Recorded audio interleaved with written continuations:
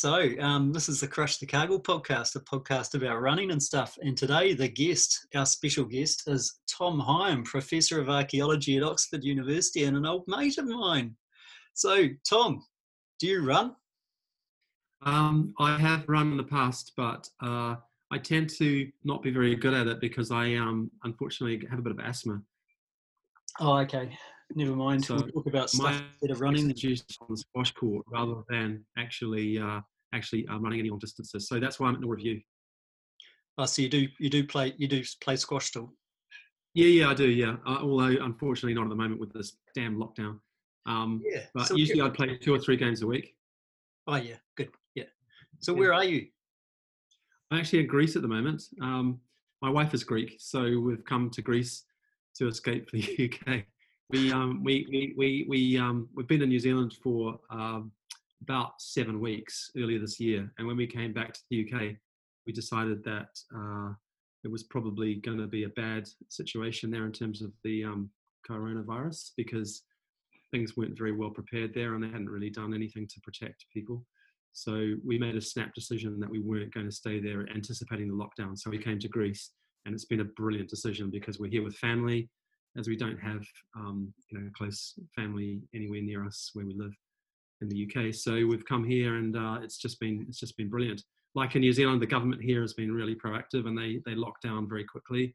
The number of cases has been very low, so we're very lucky, and they're easing it now. So, and the weather's getting warmer too, which makes a big difference. Yeah, looks like the rate there is similar to New Zealand actually. So, has the lockdown been the same sort of lockdown, or what's it like? It's been pretty hardcore, yeah. When we arrived, we had to go straight into 2 weeks of quarantine, and we were phoned up every second day by either the police or the health ministry to make sure we were still on lockdown. We heard that people were getting fined up to €500 for breaking the lockdown that they were given. Mm-hmm. So we stayed in for 2 weeks, and then after that, we were allowed to go out once a day. It's been really, really well respected here by people.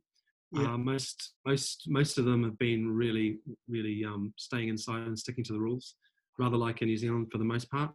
And the reward of that, of course, is that the numbers of infections have been declining dramatically, and the number of deaths is below 140. Yeah, that's pretty good. So we'll compare with other Mediterranean countries like Italy, for example, where it's completely the opposite. But Greece realized very quickly, because of 10 years of economic austerity and economic disaster, that there was no way that they were going to be able to cope with the numbers of sick people if they just went with a business as usual plan. So for that reason, they have really stuck down and done a good job, because they knew they couldn't cope otherwise. So is it a kind of case of why protect the economy when it's not worth looking after?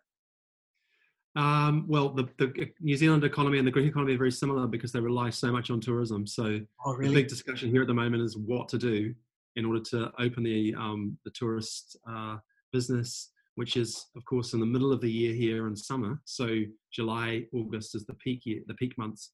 And so they're at the moment, they're looking into how they can start to do it, but with obviously restrictions on the numbers and the proximity of people. So hopefully they'll be able to do something of it, but they're expecting a drop in the GDP of like 8 to 9% here.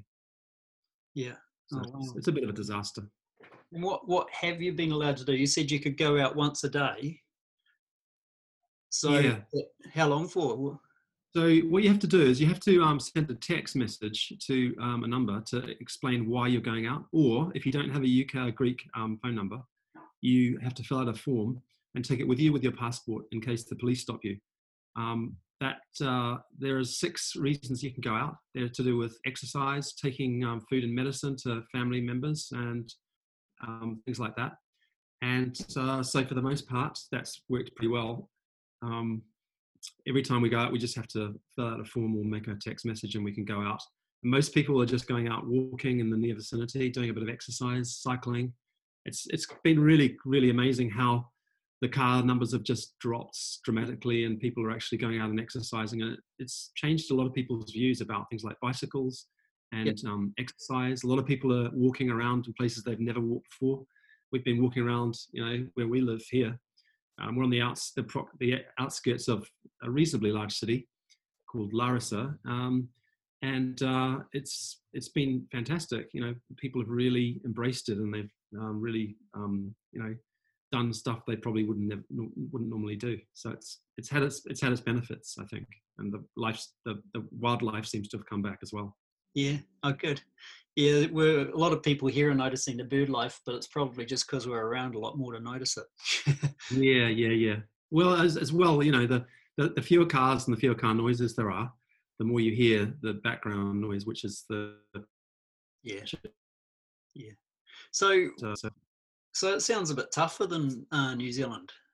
So New Zealand, you could go out any time. You just had to stay away from people, and there was only certain exercises, and you had to stay local. yeah, no, I think the reason they've brought in they've made these changes is that they were suspicious that, because traditionally the Greeks are pretty independent. They'll say what they think, and then if they don't like authority, they'll go out and protest. Yeah. And so I think they were kind of expecting there would be a little bit more pushback, but there actually hasn't been. And the reason for that has been that it's been very well handled in terms of the government communications. So rather like in New Zealand here, we have every evening at 6 o'clock, we have a press conference, which is attended mostly by just 2 people, rather like at home. Not the Prime Minister, but one of the senior government ministers responsible for like civil law and order and things like that, as well as the scientist. He's the top epidemiologist in Greece. He gives the science. He talks about new research. He talks about what's going to happen. And then the civil service guy talks about the actual implementation of those rules. So together, they've become like Ashley Bloomfield. They've become kind of like minor celebrities. And everybody watches it. It's really the focus of lots of people. The ratings are very high, if that matters. And so that means that everyone's very well informed about the science and what's going on and what people are expecting. Yeah. Contrasted, of course, with other countries where the level of communication is pretty woeful, and everyone knows the countries that I'm talking about. So Greece and New Zealand are, I would say, at the very top in terms of what you should be doing in these kind of crises and managing it. And I think that's why the Greeks have responded so well to the crisis, and they, by and large, done what they've been told to. Yeah. So are the Greeks kind of, Italians are known for being pretty passionate and huggy and kissy and things like that, which could make social distancing a bit of a challenge. Are Greeks similar? Very similar. Yeah. There's lots of kiss, male and female together, and everybody. It's the common greeting. That's completely disappeared at the moment. You kind of wave at people. You touch elbows if you're really, a bit daring. But that's basically completely stopped. A lot of people stay inside. I know people here who've been, locked down for 3 or 4 weeks. They haven't been out once, actually. Yeah. And that's, I think, because a lot of people live in apartments, multi-story apartments, like 3 to 4 stories high usually. Can't really go much higher than that for residential apartments. So a lot of people are living in quite small accommodation, particularly in the cities. And so there's a tendency then, I think, to feel that, it's less safe to go out because you are exposed to quite large numbers of people. There have been outbreaks where we live in one of the suburbs, and that was quarantined very rapidly. The police basically blocked the roads in and out and stopped people from moving around. And people just accepted that was the best thing to do and just went with it. And that worked, and the infections dropped and disappeared. So are people getting to exercise for their health and keeping up stuff for me? Yeah. Oh yeah. There's a lot of running. There's a lot of walking, a lot of cycling. It's been really impressive. So lots of packs of kids cycling around together. As things have started to look as though they're declining a lot, there's been a higher tendency to see more people out and about in increasingly larger groups, still maintaining social distance though. Generally speaking, the weather now is starting to get a bit better. It's going to be like 25, 26 degrees for the next 5 or 6 days, lots of sun, and there's an inverse relationship between the number of people that you see out and the temperature. So when it's cold here, and when I say cold, when you sort of hitting 17, 18 degrees, most Greeks think that's quite nippy, and they'll put a jacket or a jersey on. They'll stay inside for those days, and it's really quiet then. There's nobody around.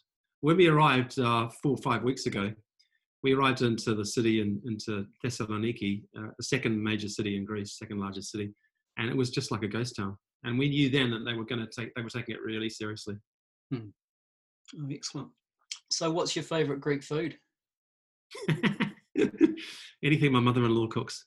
I like, because I'm a vegetarian, so there's a very good selection of vegetarian foods in Greece. I think that probably my most favorite dishes would be, the pita, the spanakopita, the pies that they make. I also like yemistar, which is like stuffed peppers, stuffed tomatoes with rice. A lot of the baked aubergines that they do with tomatoes and so on. Gigantes, which is a big popular Greek dish made of beans, again roasted in the oven, big beans.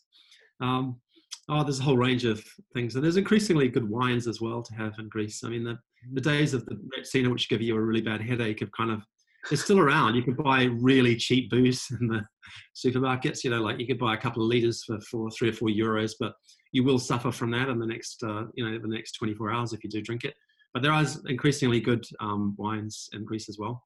And of course, the most important thing is the quality of the food. Like in New Zealand, the food is really good quality. It's not like stored and frozen for a long time. So the fruit is beautifully fresh and tasty and sweet. As I live in the UK, the fruit is pretty woeful, really, by comparison. Oh, yeah, okay. So if you have good quality ingredients, the taste of the food is obviously going to be better. So where do you prefer hanging out for your work, Greece or Oxford? Well, it's a bit of both, really. But at the moment, I've got no choice but to be inside. But the lab I work in Oxford, we have about 15 people working there. And it's a really nice place to be. I love it. That's a very good team of people been working there. So it's not an unpleasant place to be at all. It's just that at the moment, there's no choice but to be here. And so for that reason, I'm just focusing here on writing and concentrating on putting out some written work and publications and things like that, rather than spending a lot of time in the lab and generating the data that we work on. So do you do much teaching? Yeah, I do a bit. We have a master's course in archaeological science that I contribute to. I used to do some undergraduate teaching at the college that I'm at in Oxford, but for the most part, I do research. I'm quite fortunate. You'll hear a lot of people who do teaching, complaining about the fact that they have such a big teaching load. In Oxford, it's not quite so bad because the numbers of students are reasonably low. So if you're a teacher in a college, for example, you're usually going to be teaching as a tutor between 1 and 3, sometimes 4 people per time. Those people will have lectures, which are present, they'll be present in larger numbers. But if you're a college tutor, your numbers are very, very low. And that low number is one of the advantages of the tutorial system, because you get very high quality interaction with teachers and professors and tutors and so on. So in my discipline, which is archaeology, we only actually admit 23, 24 students per year to read archaeology. And they're spread between 6 colleges. So some colleges, have 5 students, some have 1, some have 2. So it's a very small cohort. And it's the same for other disciplines too. We only have about 10,000 undergraduate students across the university. So it's very intense, short terms, lots of contact hours, very, very small numbers of students, which makes a very high quality teaching experience. Yeah. So you better tell us about what your work is, your lab work. So what I do is I work in radiocarbon dating, and the radiocarbon method was developed in the late 1940s, but has since gone through a number of revolutions. And basically, I work in the application of radiocarbon to archaeology. So the lab I work in is the only one in the world which is really dedicated just to dating archaeological sites. There are more than 100 labs in the world that do radiocarbon dating, but they focus on other areas. Some of them are commercial labs, some of them work in dating of the oceanographic areas, some work in the calibration of the method. There's a whole range of different applications, but we're really the only one that specializes in archaeology, and that's exciting because I love studying the past and the archaeology of what happened and how we became us. And so for me, it's a great place to be based because it's one of the, if not the top lab in the world in this particular field. So why did you get into archaeology?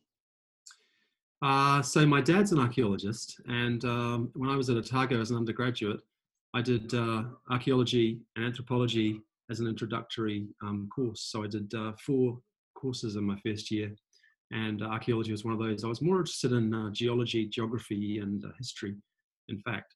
But And music, I remember. Sorry. A bit of music, I remember too. Yeah. And so I worked in that. I did reasonably well in my first year, and I decided to major in history and archaeology. So that's where I started. But it was only really later that I started to find my niche, and that was when I did my master's, because I was really interested in using science to understand more about the archaeological past. And so for my master's, I got interested in using isotope geochemistry to understand more about some of the biological materials that have been left by previous people living in archaeological sites in New Zealand, and mainly in the form of shell carbonates. So we have lots of shell middens around the coast in New Zealand from prehistoric times. And by measuring oxygen isotopes in the shells, you're able to reconstruct the temperature that these shells grew in, the temperature condition.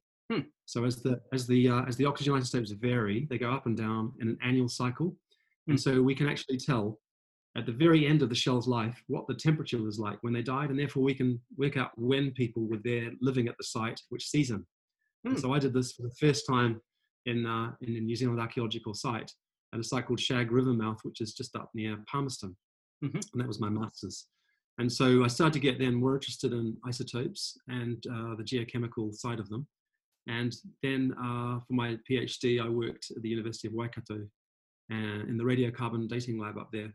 And I started to work on using the radioactive isotope of carbon, which is carbon-14, of course, radiocarbon, to understand more about the age at which New Zealand has been settled first by humans, by Polynesians in this case, and understanding more about the spread of humans in both islands, and how that compared with previous interpretations of the prehistoric sequence of New Zealand.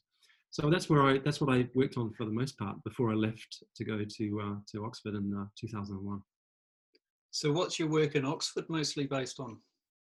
So when I was in Oxford, I was very lucky because I got one of the first people that I met when I arrived was a guy called Roger Jacoby, who was a Paleolithic archaeologist. Paleolithic refers to the Old Stone Age. So we're talking there about the period up to about 10,000 years ago, when people used stone tools. And the part of the Paleolithic that he was very interested in was called the Middle and the Upper Paleolithic.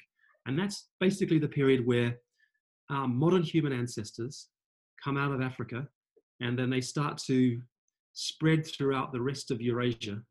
And they meet people like Neanderthals who were using what we call the Middle Paleolithic stone tools industry.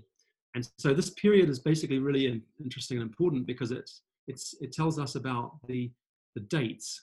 It tells us about what happened when our ancestors met some of our close cousins who are now, of course, extinct. So I began to get interested in this from a dating perspective because of the really key importance of providing chronologies to this period, finding out when they moved out, when they moved into this place or that place, and also when Neanderthals disappeared.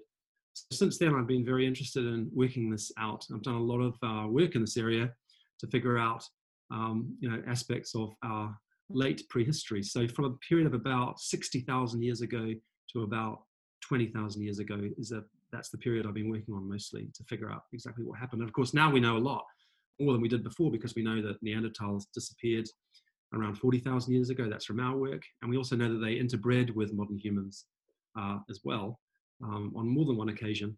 So of course, most people now know that we have Neanderthal DNA in our genomes as well as simply being modern human in origin. So you're interested in dating in both forms of the word. yeah, exactly. Yeah, I'm interested generally in dating, exactly. Good. So what are Neanderthals like? What have you been able to find out about them? Well, what we're increasingly finding out is that Neanderthals, traditionally we kind of thought they were like cavemen, Yeah. a little bit below us, a bit more savage, not us.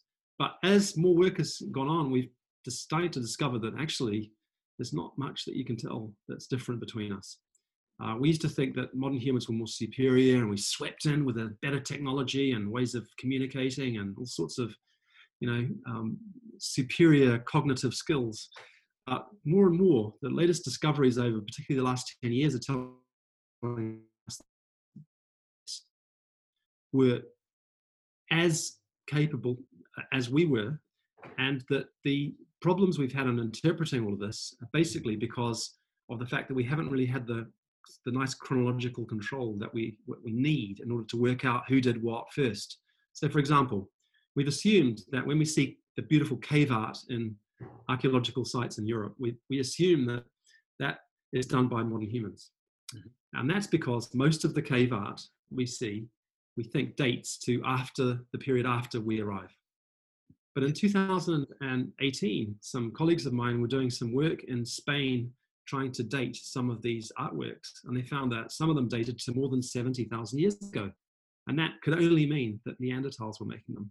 Another discovery in a cave site in France showed that inside, deep in a cave, about 150 meters inside a cave, they found these stalagmites that were arranged in a sort of circular shape into some kind of weird thing. And they dated that, and they found that was more than 160,000 years ago. So Neanderthals were doing things that we thought only we did much earlier than modern humans were doing when we first arrived. So now we've seen this happening again and again. We thought Neanderthals were kind of cave-dwelling, meat-eating brutes. We now know that actually they weren't. They ate a whole wide variety of foods. They, for example, we found evidence in this dental plaque of Neanderthals that they were eating, fruits, and they were eating nuts, and they even perhaps self-medicated. We found pieces of molecular evidence in tooth dental plaque that showed they may have been treating themselves with herbs that we now associate with the extraction of things for antibiotics, for example, like salicylic acid and stuff like that. And so they were not these dummies, they were very similar to us. Yeah. And that makes us think more now about why it is that they disappeared, because it's easy to say, oh, they disappeared because they were just a bit less capable than we were. But if they weren't less capable, what's the reason why they disappeared and we managed to survive? So we're looking at these things in a whole new light now. And I think that actually the main reason that Neanderthals disappeared and we didn't might have been simply the case, simply as just demographic reasons, that they were just less of them than we were. And they were just swamped by us in the end because they were living in an environment in Europe which was a bit colder, and there were less of them. And we were coming out of Africa, and in tropical biomes, you can have a much higher carrying capacity, more people can live. I think that might have just been the difference between us. So our understanding of Neanderthals is really going through a revolution at the moment. And very interestingly, raising a whole lot of new questions about how and why we managed to survive and they didn't. Yeah, so humans came out of Africa 10,000 years ago, is that right? Well, we think that probably earlier than that. But the problem is that when we became modern human, it's very hard to know precisely. We can see in the fossil record skulls that look increasingly like us, but not quite, bigger brow ridges and more robust. And so it's very hard to know exactly, oh, look, that's the first modern human. It doesn't happen like that. As evolution progresses, you get forms that are part one, part the other. I think it's fair to say that people who we would say are modern human began to appear in the fossil record by at least 150,000 years ago, 200,000 years ago. And in some sites outside of Africa, we have evidence for people as early as 120, 130,000 years ago. But we think that they went extinct. They didn't contribute to the modern humans that we are. And so modern humans, we think, in the most part, came out of Africa in bigger numbers at around 55 to 60,000 years ago, perhaps a little earlier than that. Yeah. So I think we came out at least twice. And then by about 45 to 50,000 years ago, we're spreading everywhere into Australia, into all the parts of Eurasia, into Europe. And then by 40,000 years ago, Neanderthals have gone. And so it's just us. Except there's a bit of their DNA in us.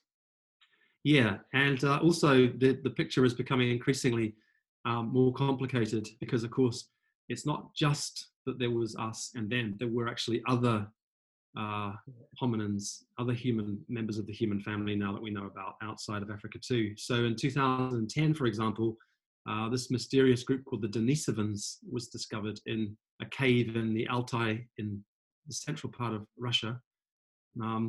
And these were people who were found on the basis of ancient DNA evidence from a small bone.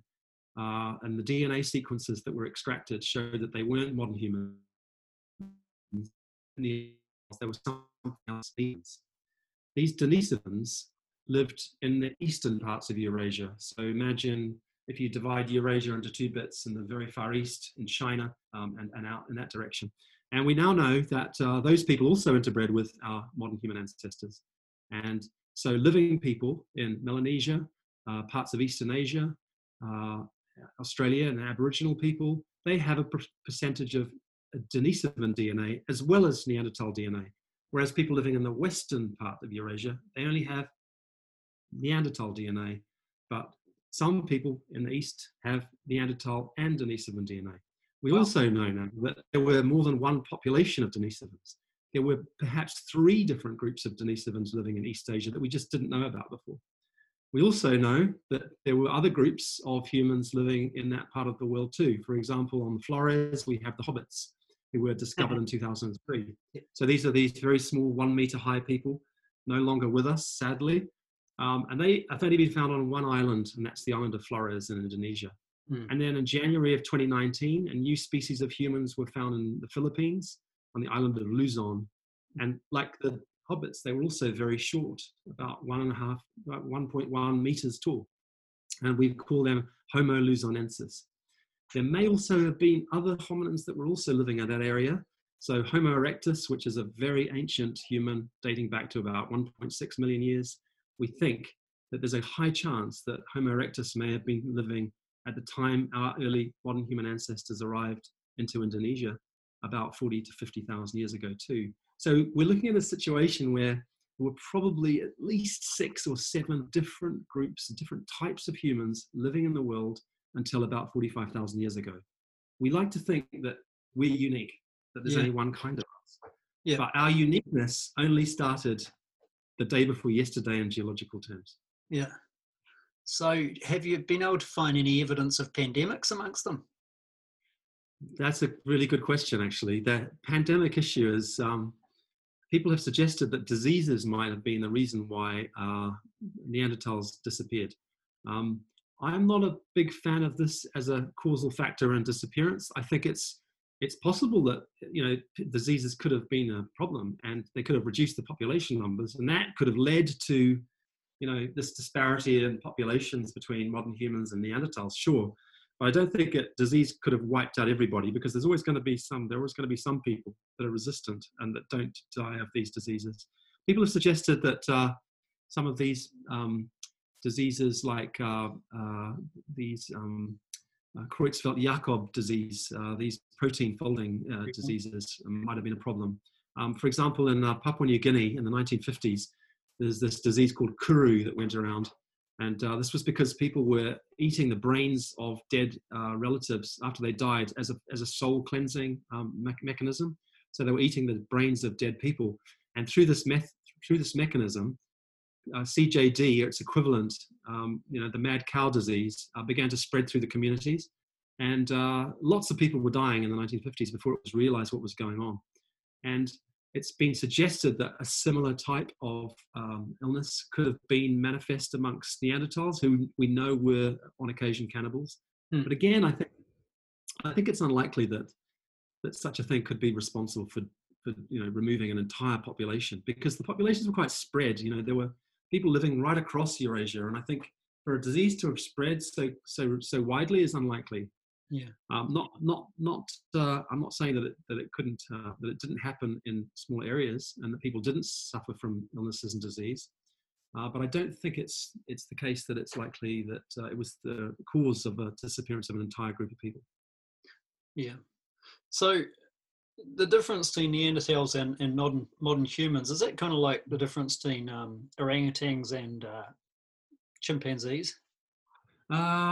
It's not as different. No, there's not such a great difference between us.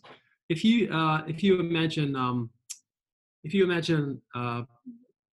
chimpanzee, our common ancestor with chimpanzees, let's say 6 million to 7 million years ago, and us here.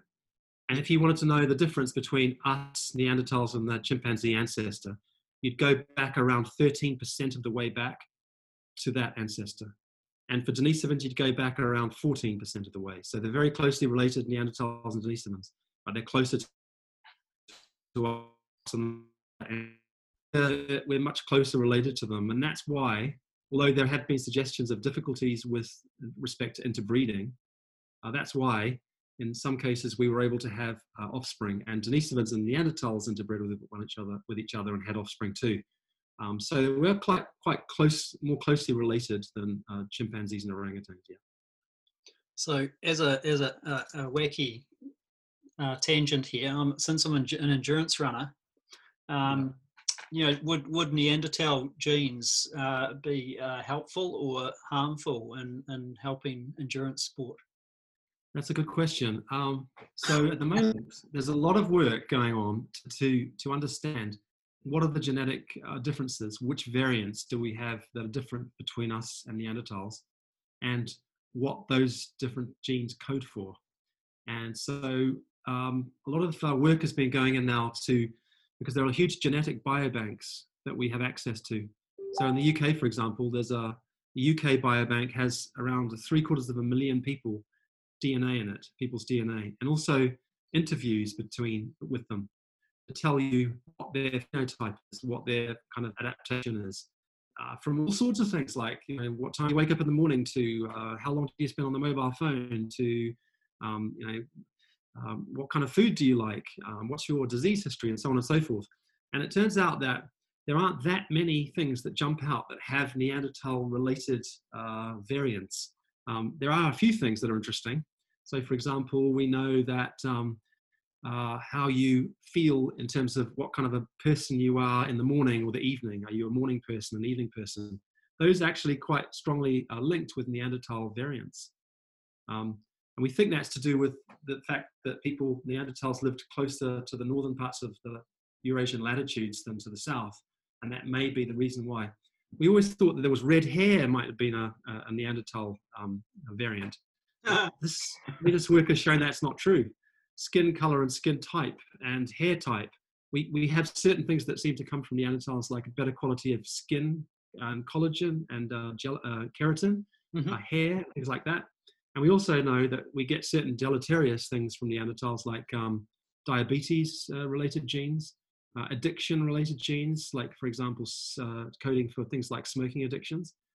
So, but for the most part, I don't know of anything related to something that might make you a better runner, perform better, have better breathing or lungs or anything like that. Although, it's really important to say you might have some Neanderthal variants, but there are other things that make that variance act, that allele to act. And so there are environmental variables as well. And that makes it very difficult to know. Even if you do have something that codes for a certain thing, whether or not it's going to act on you in your daily life. So if you took a typical modern human and a typical Neanderthal, who would win a race? Well, I think that if you look at Neanderthal the musculature, they're very strong, squat. If you cut a Neanderthal femur in half, you'd have a big, robust bone, whereas ours would be a lot more gracile and less thick.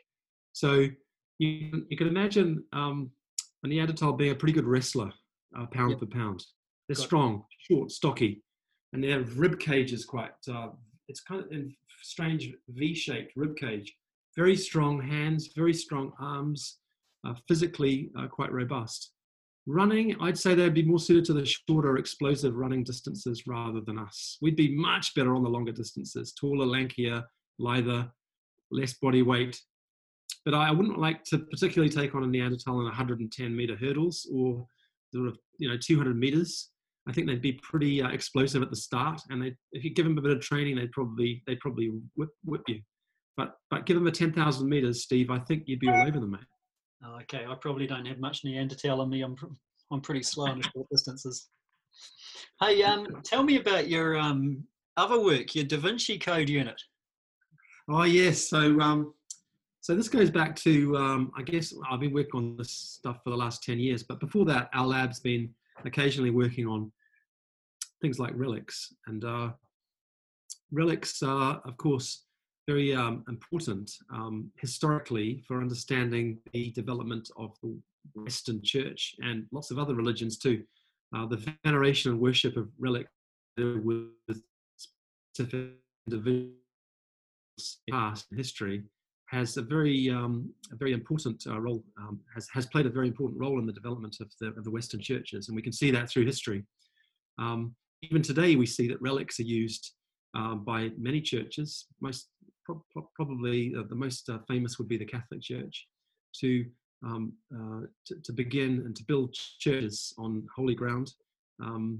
Relics are used to this day by the Catholic Church in building new churches and using relics of saints and known important people. And so I guess the first time we really got involved in relics and looking at what they were was the Shroud of Turin, which was radiocarbon dated in 1985 in my lab and in 3 other labs. And the reason we were able to do that work was because we were using a new method, using an accelerator to measure radiocarbon dating, to measure radiocarbon dates. And this means we need very small amounts of material now. A few milligrams is enough. And so the shroud was the first time anyone really dated such a big, important Christian object. And people might remember that the dates that came out much later than they would be expected to be, had this been a genuine relic related to Jesus in this case. So the dates came out in the 14th century AD. Since then, we've dated various other relics related to people from, different churches and museums.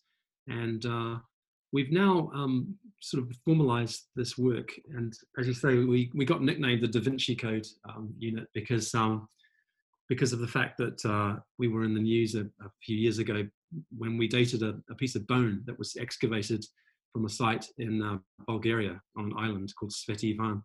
And this bone was in a box, and on the box was written in ancient Greek words that asked this person called Thomas, we asked God to help Thomas to transport these relics of this person whose name was John, and it gave the feast day of John the Baptist. And the archaeologists involved found this under an altar in an ancient church that was dated to about the 5th century AD. When we dated the bone from this collection, from this box, we found that one of the human bones dated to the 1st century AD. So we couldn't disprove that it wasn't the bone of John the Baptist. And so since then, we've been working on analysing other remains of other identified saints belonging to John the Baptist to try and use techniques like ancient DNA, stable isotope analysis, and dating radiocarbon to work out if there's any that actually link to that relic, to find out if they're from the same individual, for example, or they moved at the same time. And obviously, for the most part, we find the relics don't date to that period at all. They're much later, and that's because the Christian Church, particularly around the time of the Crusades, were making and distributing relics that were obviously not from the original people. So there's a huge number of relics that aren't related to the period or the date. Yep. But that's not really what we're interested in. We're really interested in working out more historically what went on in the past and when these relics moved around and who they might be. And using these modern scientific techniques, now we can do that. We can work out where the most likely source of the bone is, where that person likely came from. We can work out the date. We can do the genetics. And we can work out the relatedness between different bones said to be of the same person.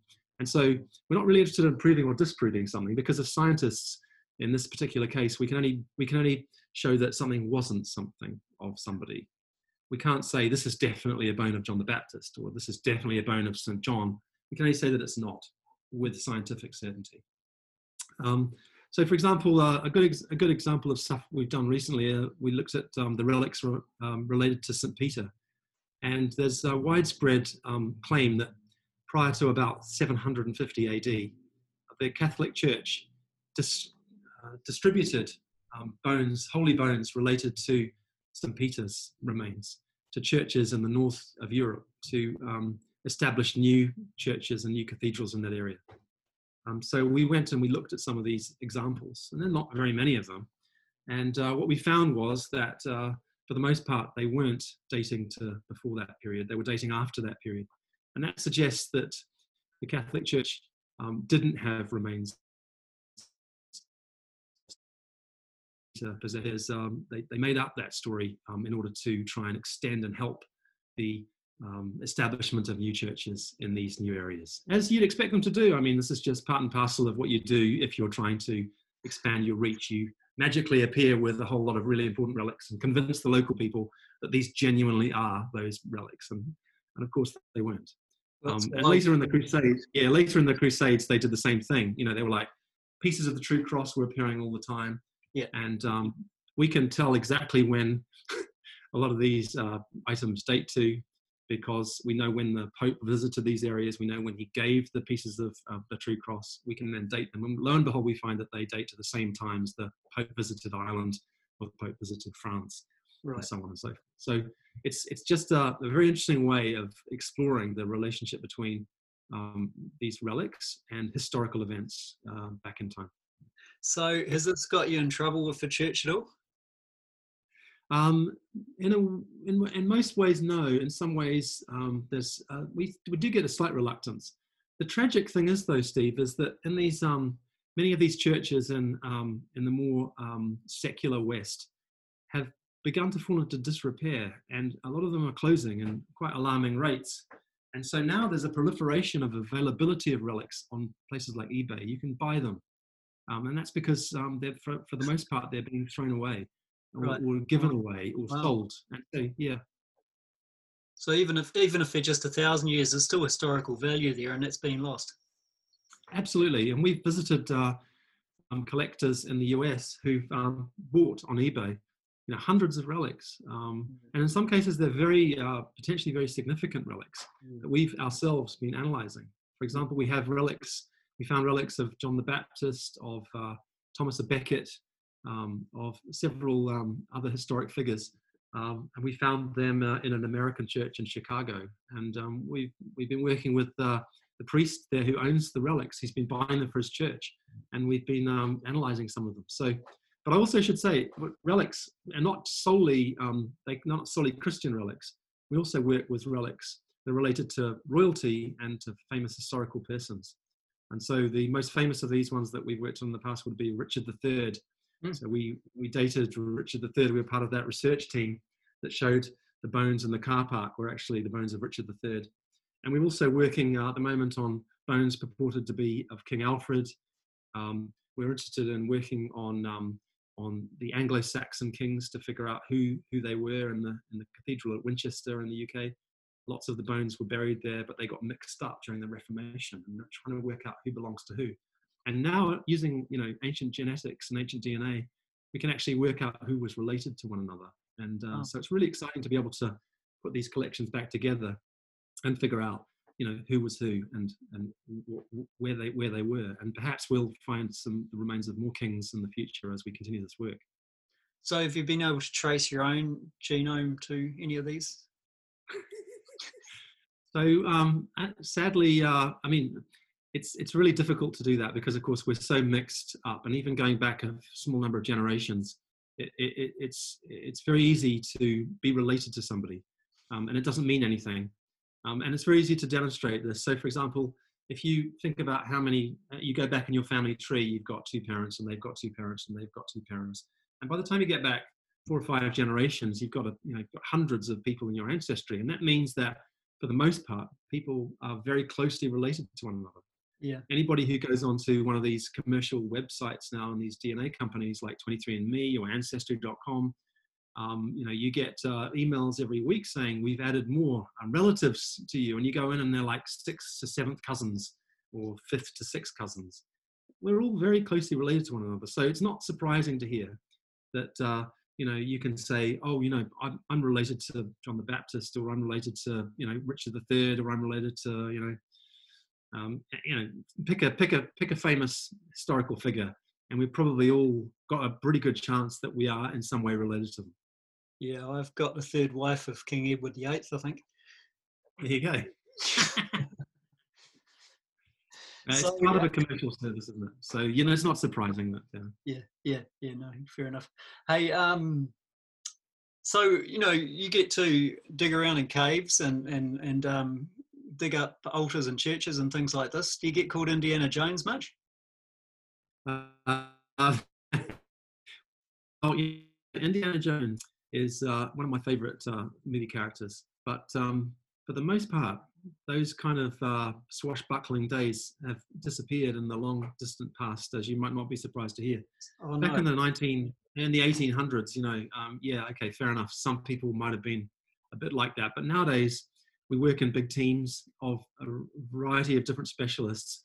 So the lab I work, for example, we have archaeologists, but we also have geologists, geochemists, chemists, physicists, a whole range of people. So far from the old days of rushing and digging a hole and then getting the hell out with some blow darts being fired at you. It's much more sober than that nowadays. But I do have to say that we do occasionally have a little bit of excitement along the way. Now, I could tell you some stories over a beer, Steve, that might make your sort of hair turn. But for the most part, we're very conscious now of health and safety. Yeah. Indy didn't have to worry about that in the 1940s, did he? No, he didn't do any kind of risk assessments. I don't think the word risk assessment had been invented then. And the word health and safety. I didn't see any high-vis vests or helmets being worn. Yeah. No, not at all. So if who would you be your favourite actor, Tom Hanks or Harrison Ford? Oh, I'd say Harrison Ford by a long stretch.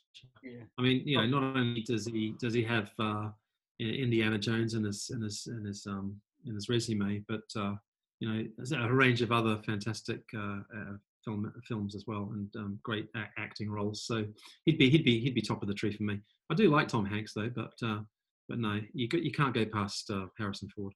No, I'd agree. I mean, Tom Hanks did Forrest Gump, but he also did Da Vinci Code. That was a bit of a low point, I thought.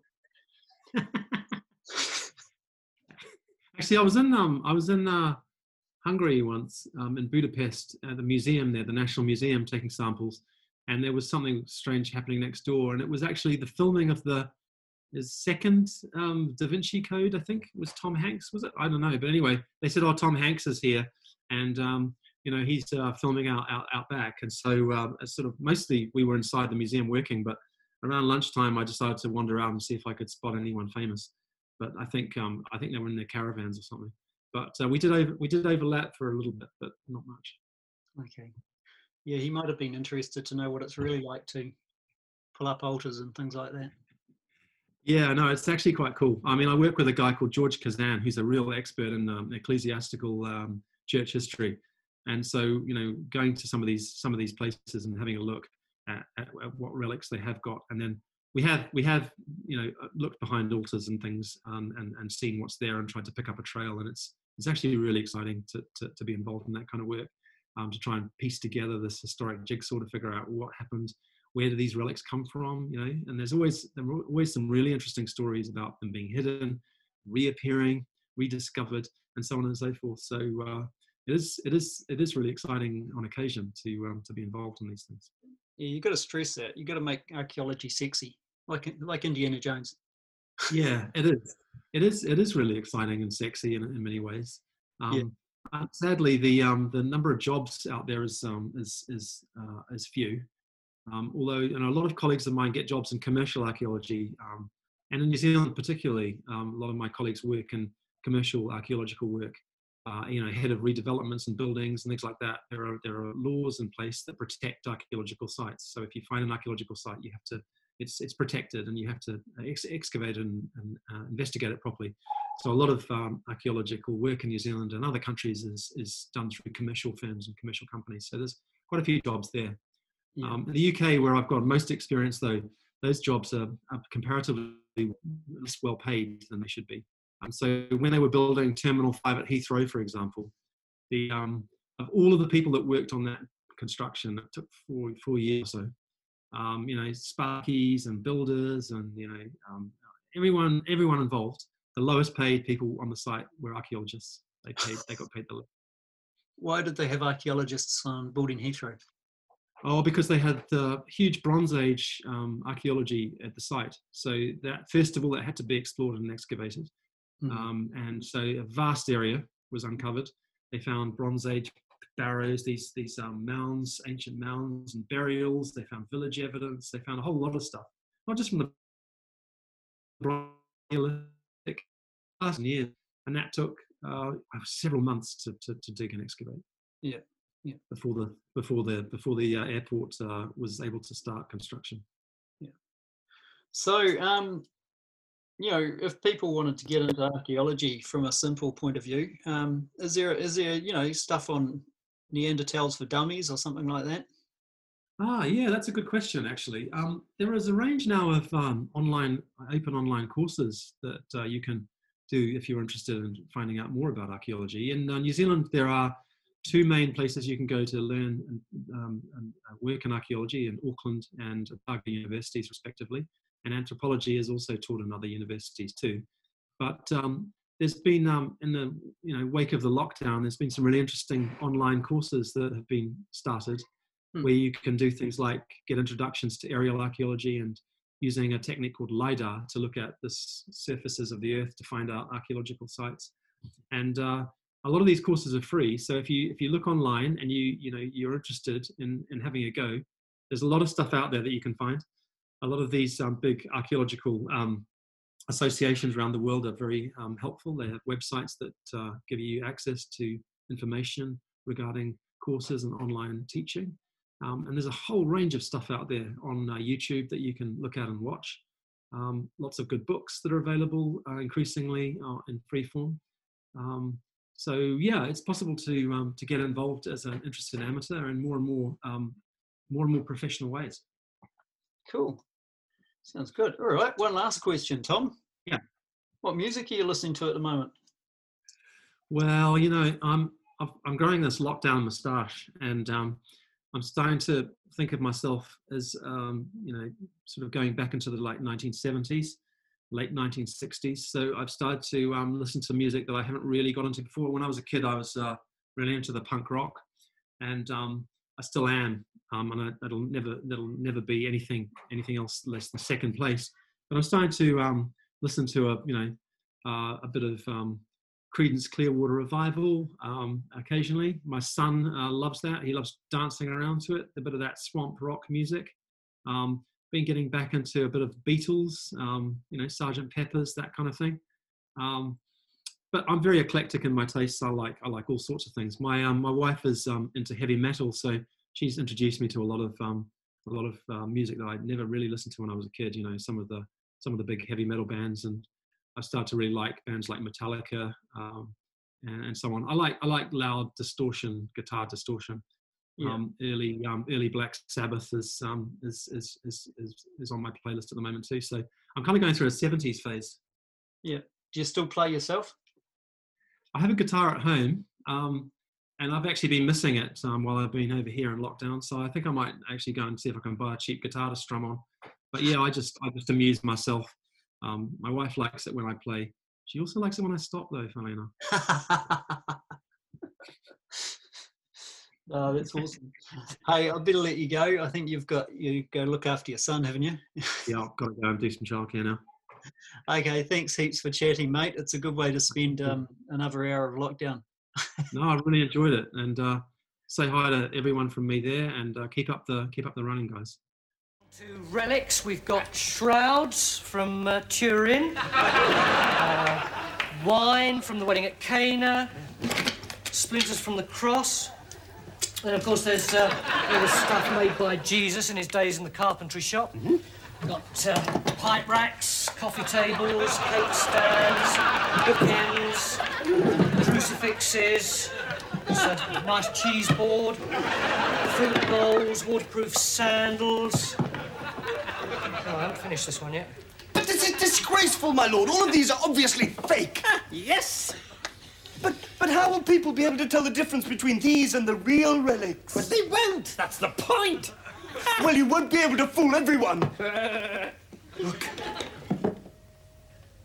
I have here a true relic. What is it? It is a bone from the finger of our Lord. It cost me 31 pieces of silver. Good Lord, is it real? It is, my lord. Baldric, you stand amazed. I am. I thought they only came in boxes of 10.